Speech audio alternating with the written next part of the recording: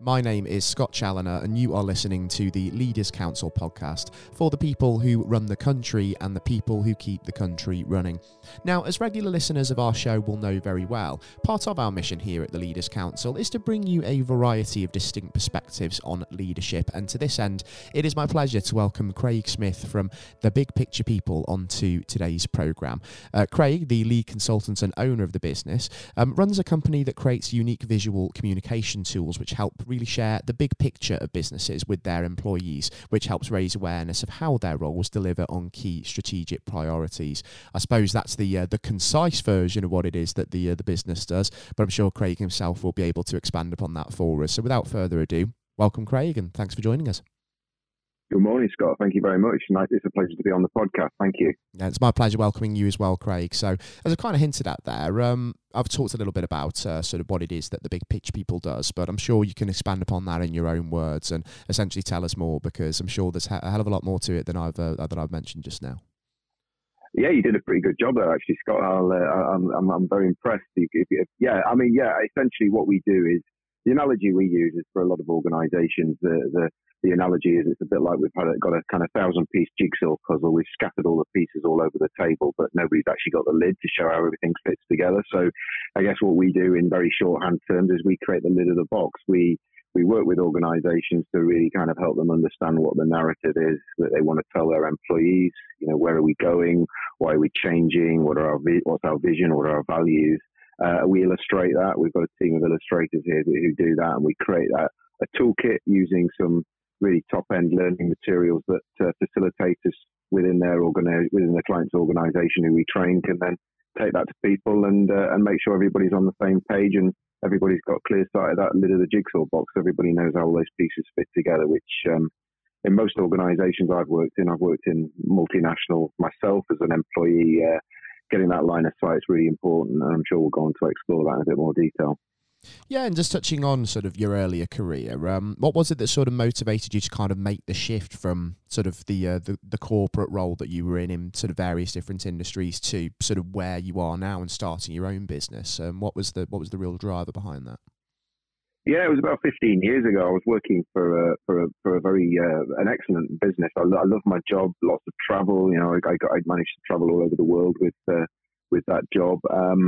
But I had young kids, and I guess when you've got a job like that internally, it's kind of, you know, where do I go from here? How do I top this? And I'd had ambitions to run my own business for a few years, and almost been on the brink of leaving and starting something about 3 or 4 years before. But I'm so glad I didn't, because I got a job, my final job, which gave me some fantastic experience. And what that meant and why I did it, I guess, was really, you know, spend more time on my young family. It's a classic story. You know, it sounds very glamorous, doing lots of jet setting, but anyone who's done that will know it's lots of hotel rooms, lots of taxis, lots of airport lounges, but it's not as glamorous as people think. So something had to change, and running my own business, I thought at the time was an easier option, which anyone who's done that, I'm sure will have a wry smile on their face. But yeah, it's I wouldn't have changed it for the world. It was the right decision, and it's taken me to be able to work with some amazing people. So yeah, definitely, I left a great job, and I think I've moved into an even better one, doing what I do now. Fantastic. And it's not the only business, of course, you run, The Big Picture People. So I think it's probably fair for me to ask the question that, did experience of starting to sort of go it alone and run your own business kind of feed into the motivation behind The Big Picture People and sort of really inform you of the importance of, you know, the why and the purpose that you're sort of driving towards? Yeah, definitely. I mean, my first business was the training business, or it was a training business, which was kind of what I left to start, and it was mainly, you know, kind of delivering what I knew to clients. So, I actually ended up doing quite a lot of work for my previous employer, which again is a common story in this type line of work. But also, you know, started learning new clients, working with them. But then the opportunity to acquire The Big Picture People came up. It was actually a business that I knew well from my when I'd worked in corporate life. It was a business that we used internally to deliver strategic communications. So I guess my corporate job involved me going to a lot of different parts of the business and talking to people and finding out what they knew about the big picture, although we didn't refer it to as that then. And I guess that kind of apprenticeship that I had within my corporate career really taught me the value of having aligned and engaged employees and people who knew what they were doing, both technically, but also knew from a purpose and values perspective why it was really important that they not just did their job, but did it in the right way as well. So that was a kind of a natural continuation for me, I guess. And I think it's more important now, more than ever, isn't it, that we are sharing that organisational big picture with our teams from the leadership perspective, because certainly since the pandemic, I think we're seeing a lot more individuals, both from the consumer and the employee perspective, that are far more aligned with purpose, and they're thinking very much more closely, aren't they, about sort of why am I here? Why am I in this job? Am I getting the fulfillment that I need? Are we sort of working toward a greater purpose? And I suppose if you're sort of not considering that, you're at risk of losing out, aren't you, from the leadership point of view? Because there's a lot of this quiet quitting going on. There's a huge amount of noise about the great resignation, isn't there? And it can be very easy from things necessarily that you're not doing rather than things that you're sort of doing wrong from a director perspective to kind of fall victim to that. Absolutely, yeah. I mean, we've written a few articles about this because we've seen that phenomena ourselves, which as I think we went through that period of isolation. I think there's two factors at play. I think there's the fact that obviously the emotional toll that wrought on us, that we probably got a different sense of perspective about our work and what we wanted from our work. We've been working, our nose to the grindstone and essentially for career development and salary. I think a lot of people kind of recognize that actually there's maybe some other things in my life that I want, and I want to be able to get as much of that from my work as well. But I also think that the whole process of going into hibernation, essentially from a social perspective, led to quite a lot of disconnection from what it was we were trying to do. Don't get me wrong, I think there were some organisations clearly who were kind of in the vanguard of what was going on with in the pandemic, and clearly their purpose came to the fore. But I think a lot of organisations maybe kind of to a certain extent lost their sense of who they were and what they were all about. And I think getting people back together and reconnecting them with that,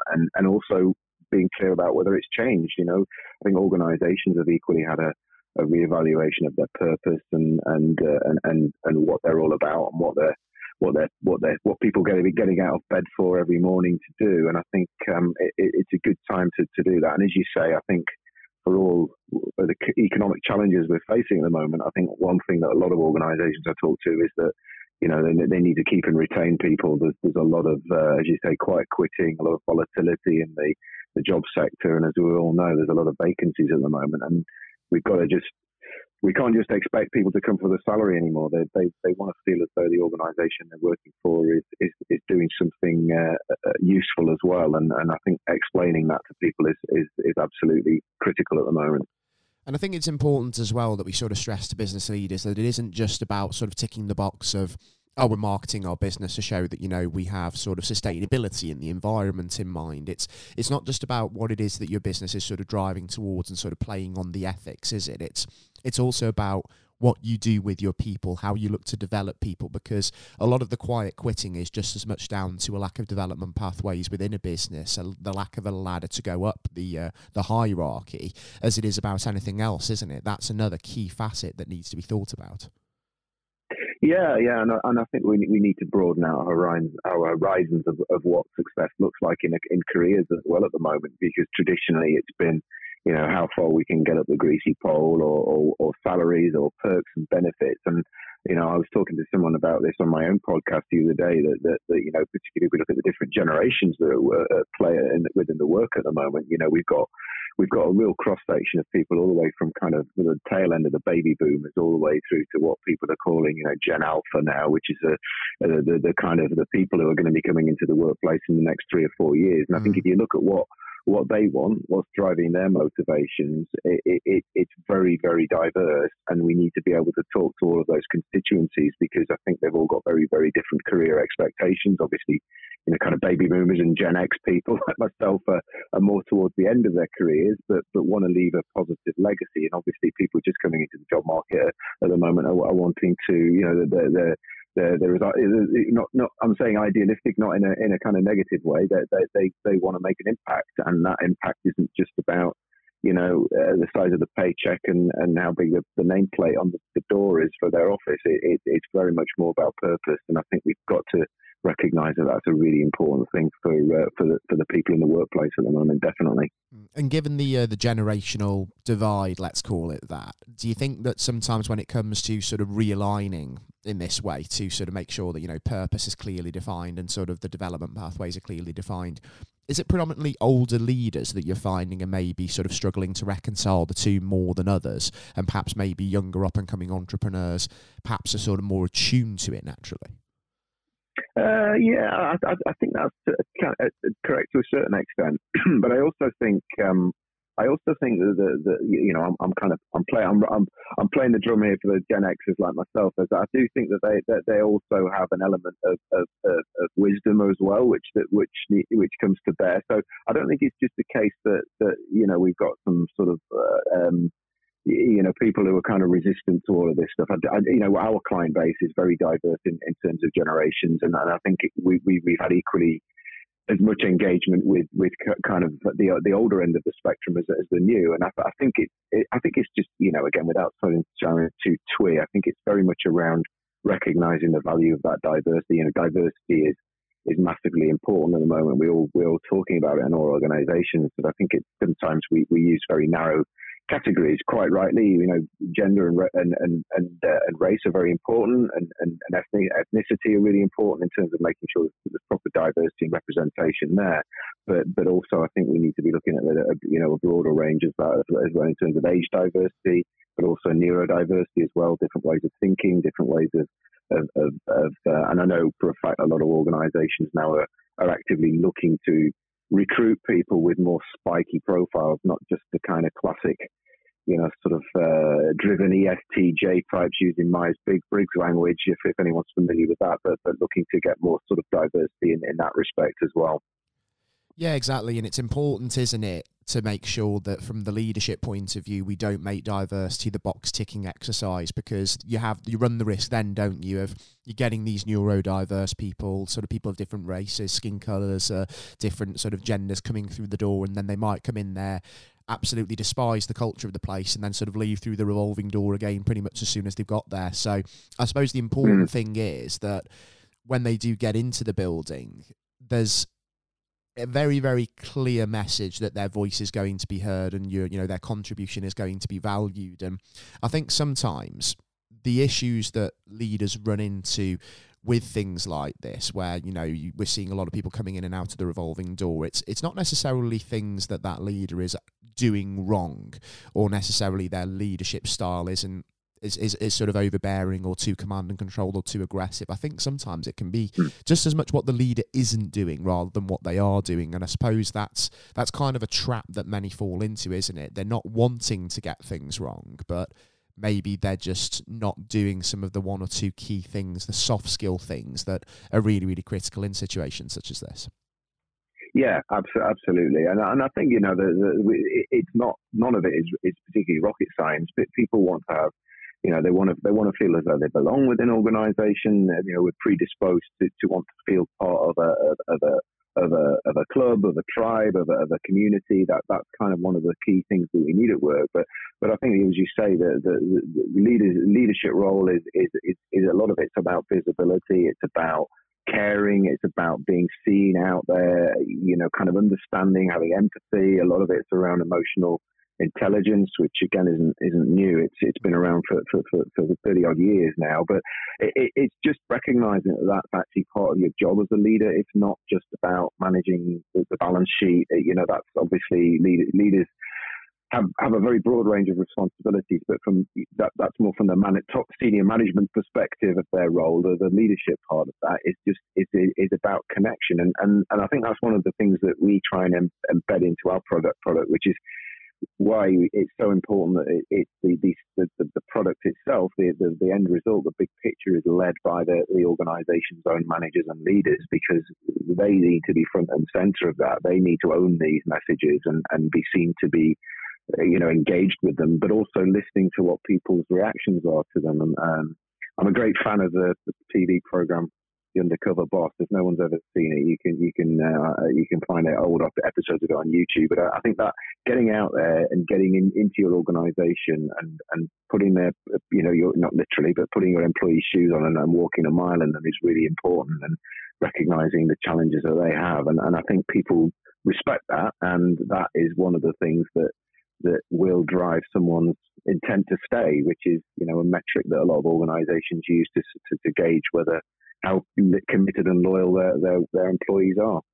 Yeah, exactly. Change has to start from the top down, doesn't it? It's it all starts with sort of senior management, senior leadership, and it isn't just, like you say, about the balance sheet and about sort of the quality of product. I mean, it's about sort of making very, very clear that the people that work for you are not an inconvenience to you, and it's not just part of the job making sure that everybody's okay and you've got to go and check on them all. I mean, it's making sure that they feel valued and that their contribution is valued and that they're part of something greater.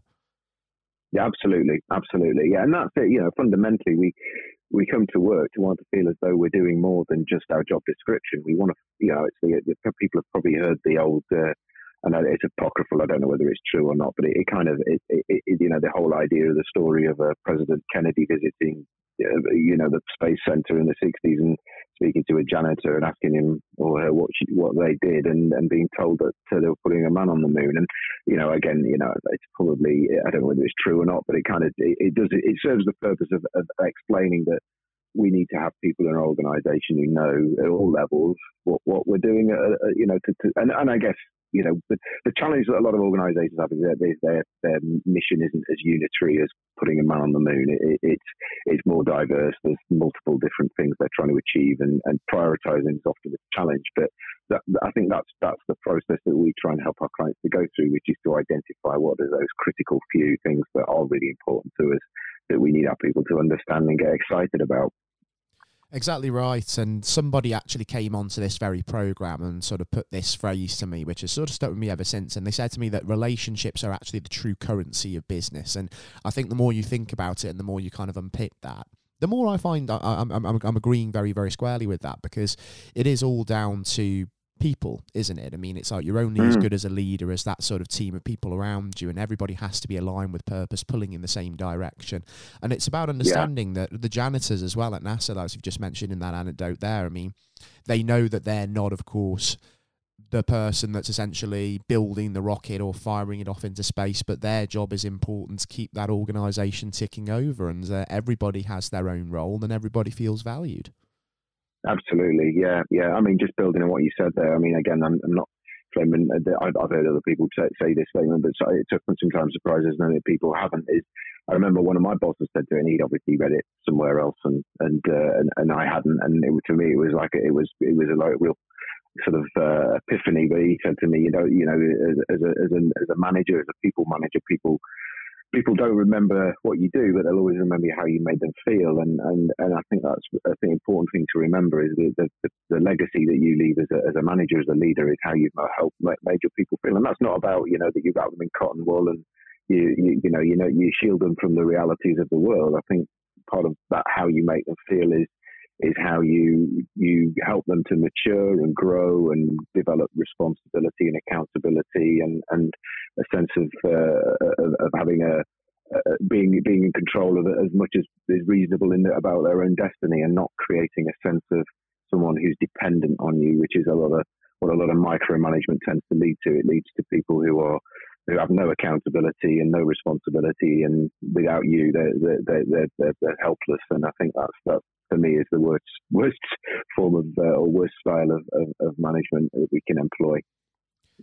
I think that's very true. I think what you need to do is you need to show that there's accountability from sort of your position, from the leadership perspective, but also accountability elsewhere as well. I think you need to give people that sort of empowerment, that independence to go and do things themselves, to make their own mistakes, because we're not infallible, are we? Even in leadership positions, I mean, we're learning all the time. We will suffer setbacks, but it's showing a willingness to actually be able to sort of take that on board and learn from it and use that in your development, isn't it? I mean, and removing the element of blame from the culture of a business when, those setbacks and those mistakes do arise, that's just as important.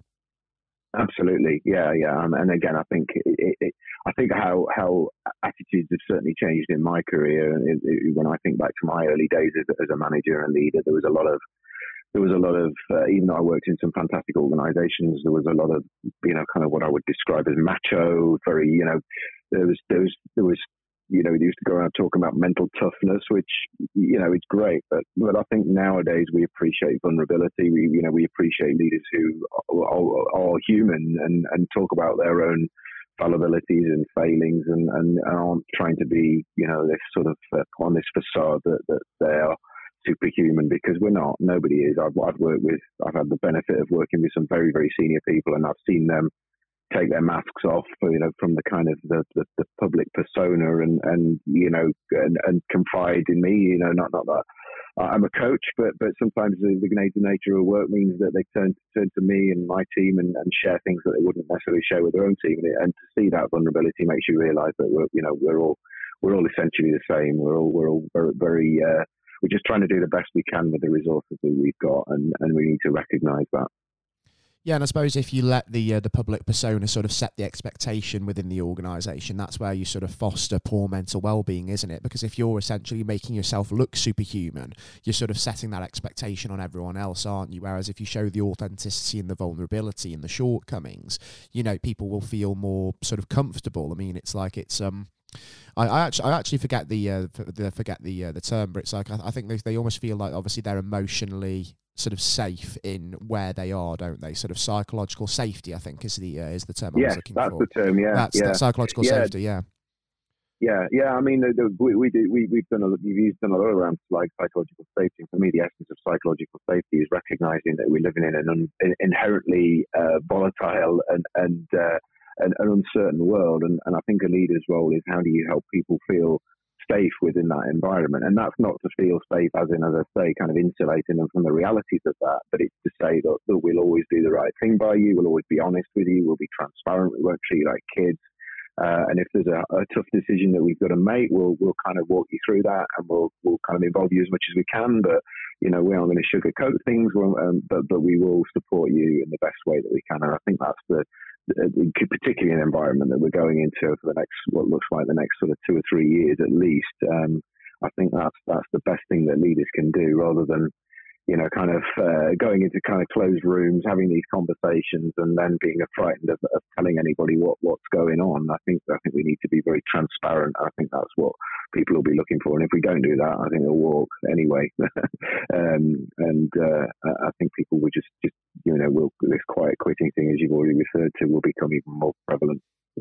Exactly right, and I think it's important as leaders, don't we, that we obviously set the tone and set the expectation for psychological safety by showing that we are willing ourselves to, kind of take that step back and prioritise our own well-being as and when we need to as well. And if our sort of colleagues see us doing that, then they'll know that they obviously have the capacity to go and speak out, when they're maybe sort of struggling themselves. And obviously, if you are at the top and you are burning yourself out and, you're not prioritising your own sort of mental health, that is going to have sort of knock-on effects throughout the organisation.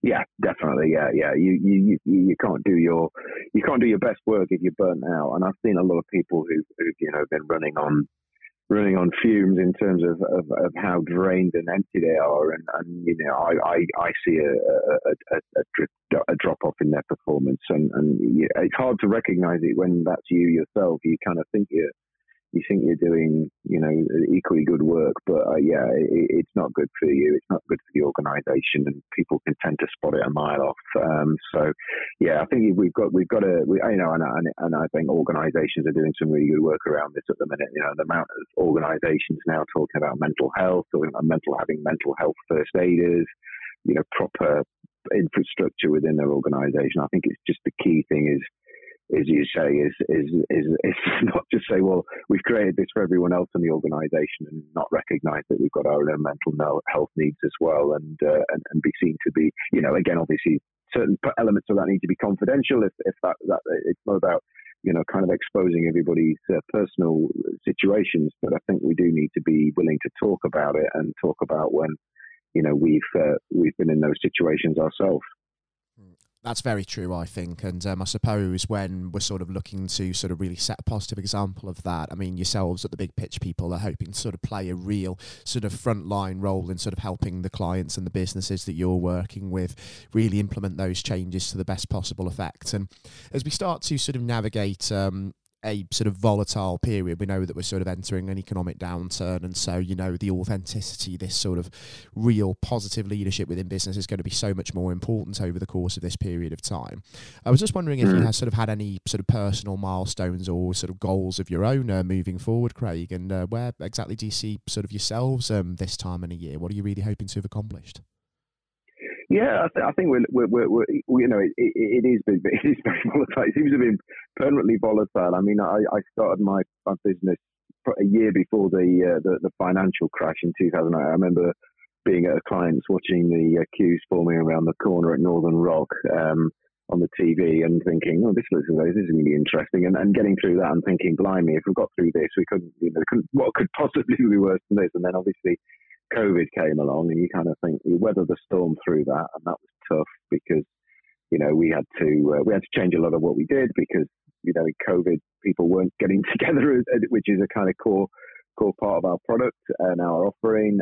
So we had to kind of come up with some creative ways of getting around that, and then we thought we got through that, and then obviously we're now into another period of volatility. So I think being honest, I think we do want to grow, we want to continue to grow, but at the same time, we are realistic enough to know that we need to be sensible about that as well.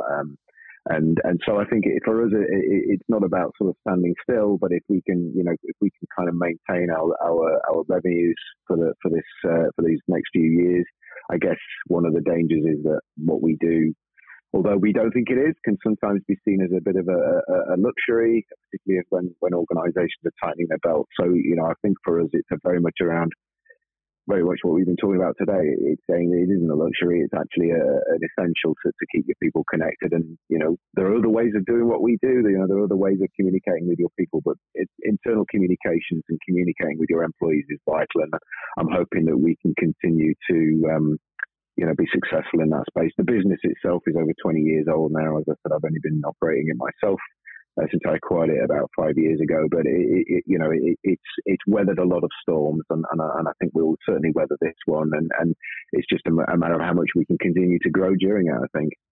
And hopefully, like I say, this is going to pave the way for some real positive and sustainable growth, because sustainable growth is just as important, isn't it, as you mentioned there. I mean, it's when you enter that scale-up phase, you've got to make sure that if you're growing exponentially, it's at the rate where you're going to continue to cope with it. And I suppose in this country, we do see businesses fail when they enter that phase quite a lot, because some certain sort of cultural transitions, for instance, business leaders might get wrong, and, it might not sort of marry up to sort of future expectations, future needs. So plenty of food for thought there for leaders to think about. And for anybody that is sort of listening into this and does want to sort of look a little bit more into the Big Pitch People and the work that Craig does, I think the bigpitchpeople.co.uk is probably the best port of call for that, isn't it, Craig? It is, yeah, and we've also got our own podcast as well, which, again, I think we're competing with you. Ours is very much geared towards internal comms, and we talk about some of the issues we talked about today. So you can find that on our website, or if you go to engagingic.com, that is a kind of dedicated URL for our podcast as well, over 80 episodes there. Absolutely no sense competition whatsoever. Anybody tuning into this, please feel free to check that out. If internal comms is very much, of course, what your industry is and what you're aligned with. And for anybody who, of course, is listening into this particular podcast today, and you might feel sort of particularly impassioned by some of the issues you've discussed today, or you feel that they really do resonate with you, you can leave a comment with us on this program, and that would be via leaderscouncil.co.uk/contact-us. Or if you wanted to submit a question to any of us, or even Craig, you can do that via the same URL as well. And anything for Craig's attention, of course, we'll pass on to him directly. For anybody as well listening in who might want to bring their own perspective directly to the discussion table as well and sit down with me on the programme, I should also remind you that you can do that by applying to be on the show yourself, and that would be via leaderscouncil.co.uk/apply. And if you run your own business or head your own organisation, or you're in any kind of relevant leadership role, I'd be more than happy to consider having you on the show with me next time. for now, it's been an immense pleasure welcoming Craig Smith from Big Pitch People onto today's programme. And Craig, thanks ever so much for giving up your time to come and speak to us. It's been really enlightening having you, and I'm sure the listeners do share that sentiment. And best of luck over the next year in really sort of exercising those aims to full effect that you've just talked to us about. And do wish you not only good luck, but hopefully we'll catch up again on this very programme and just see exactly how well you've done with it. And hopefully there'll be some positive news to share in the months ahead. Thank you, Scott. It's been a pleasure. Thank you very much. It's been fantastic. And to everybody listening into the programme, I do hope that you've thoroughly enjoyed the interview just as much as I have. And I've been your host, as always, on today's episode of the Leaders Council podcast, Scott Challoner. And until next time, when we'll be back with a whole new perspective on leadership, please do take care all, and goodbye.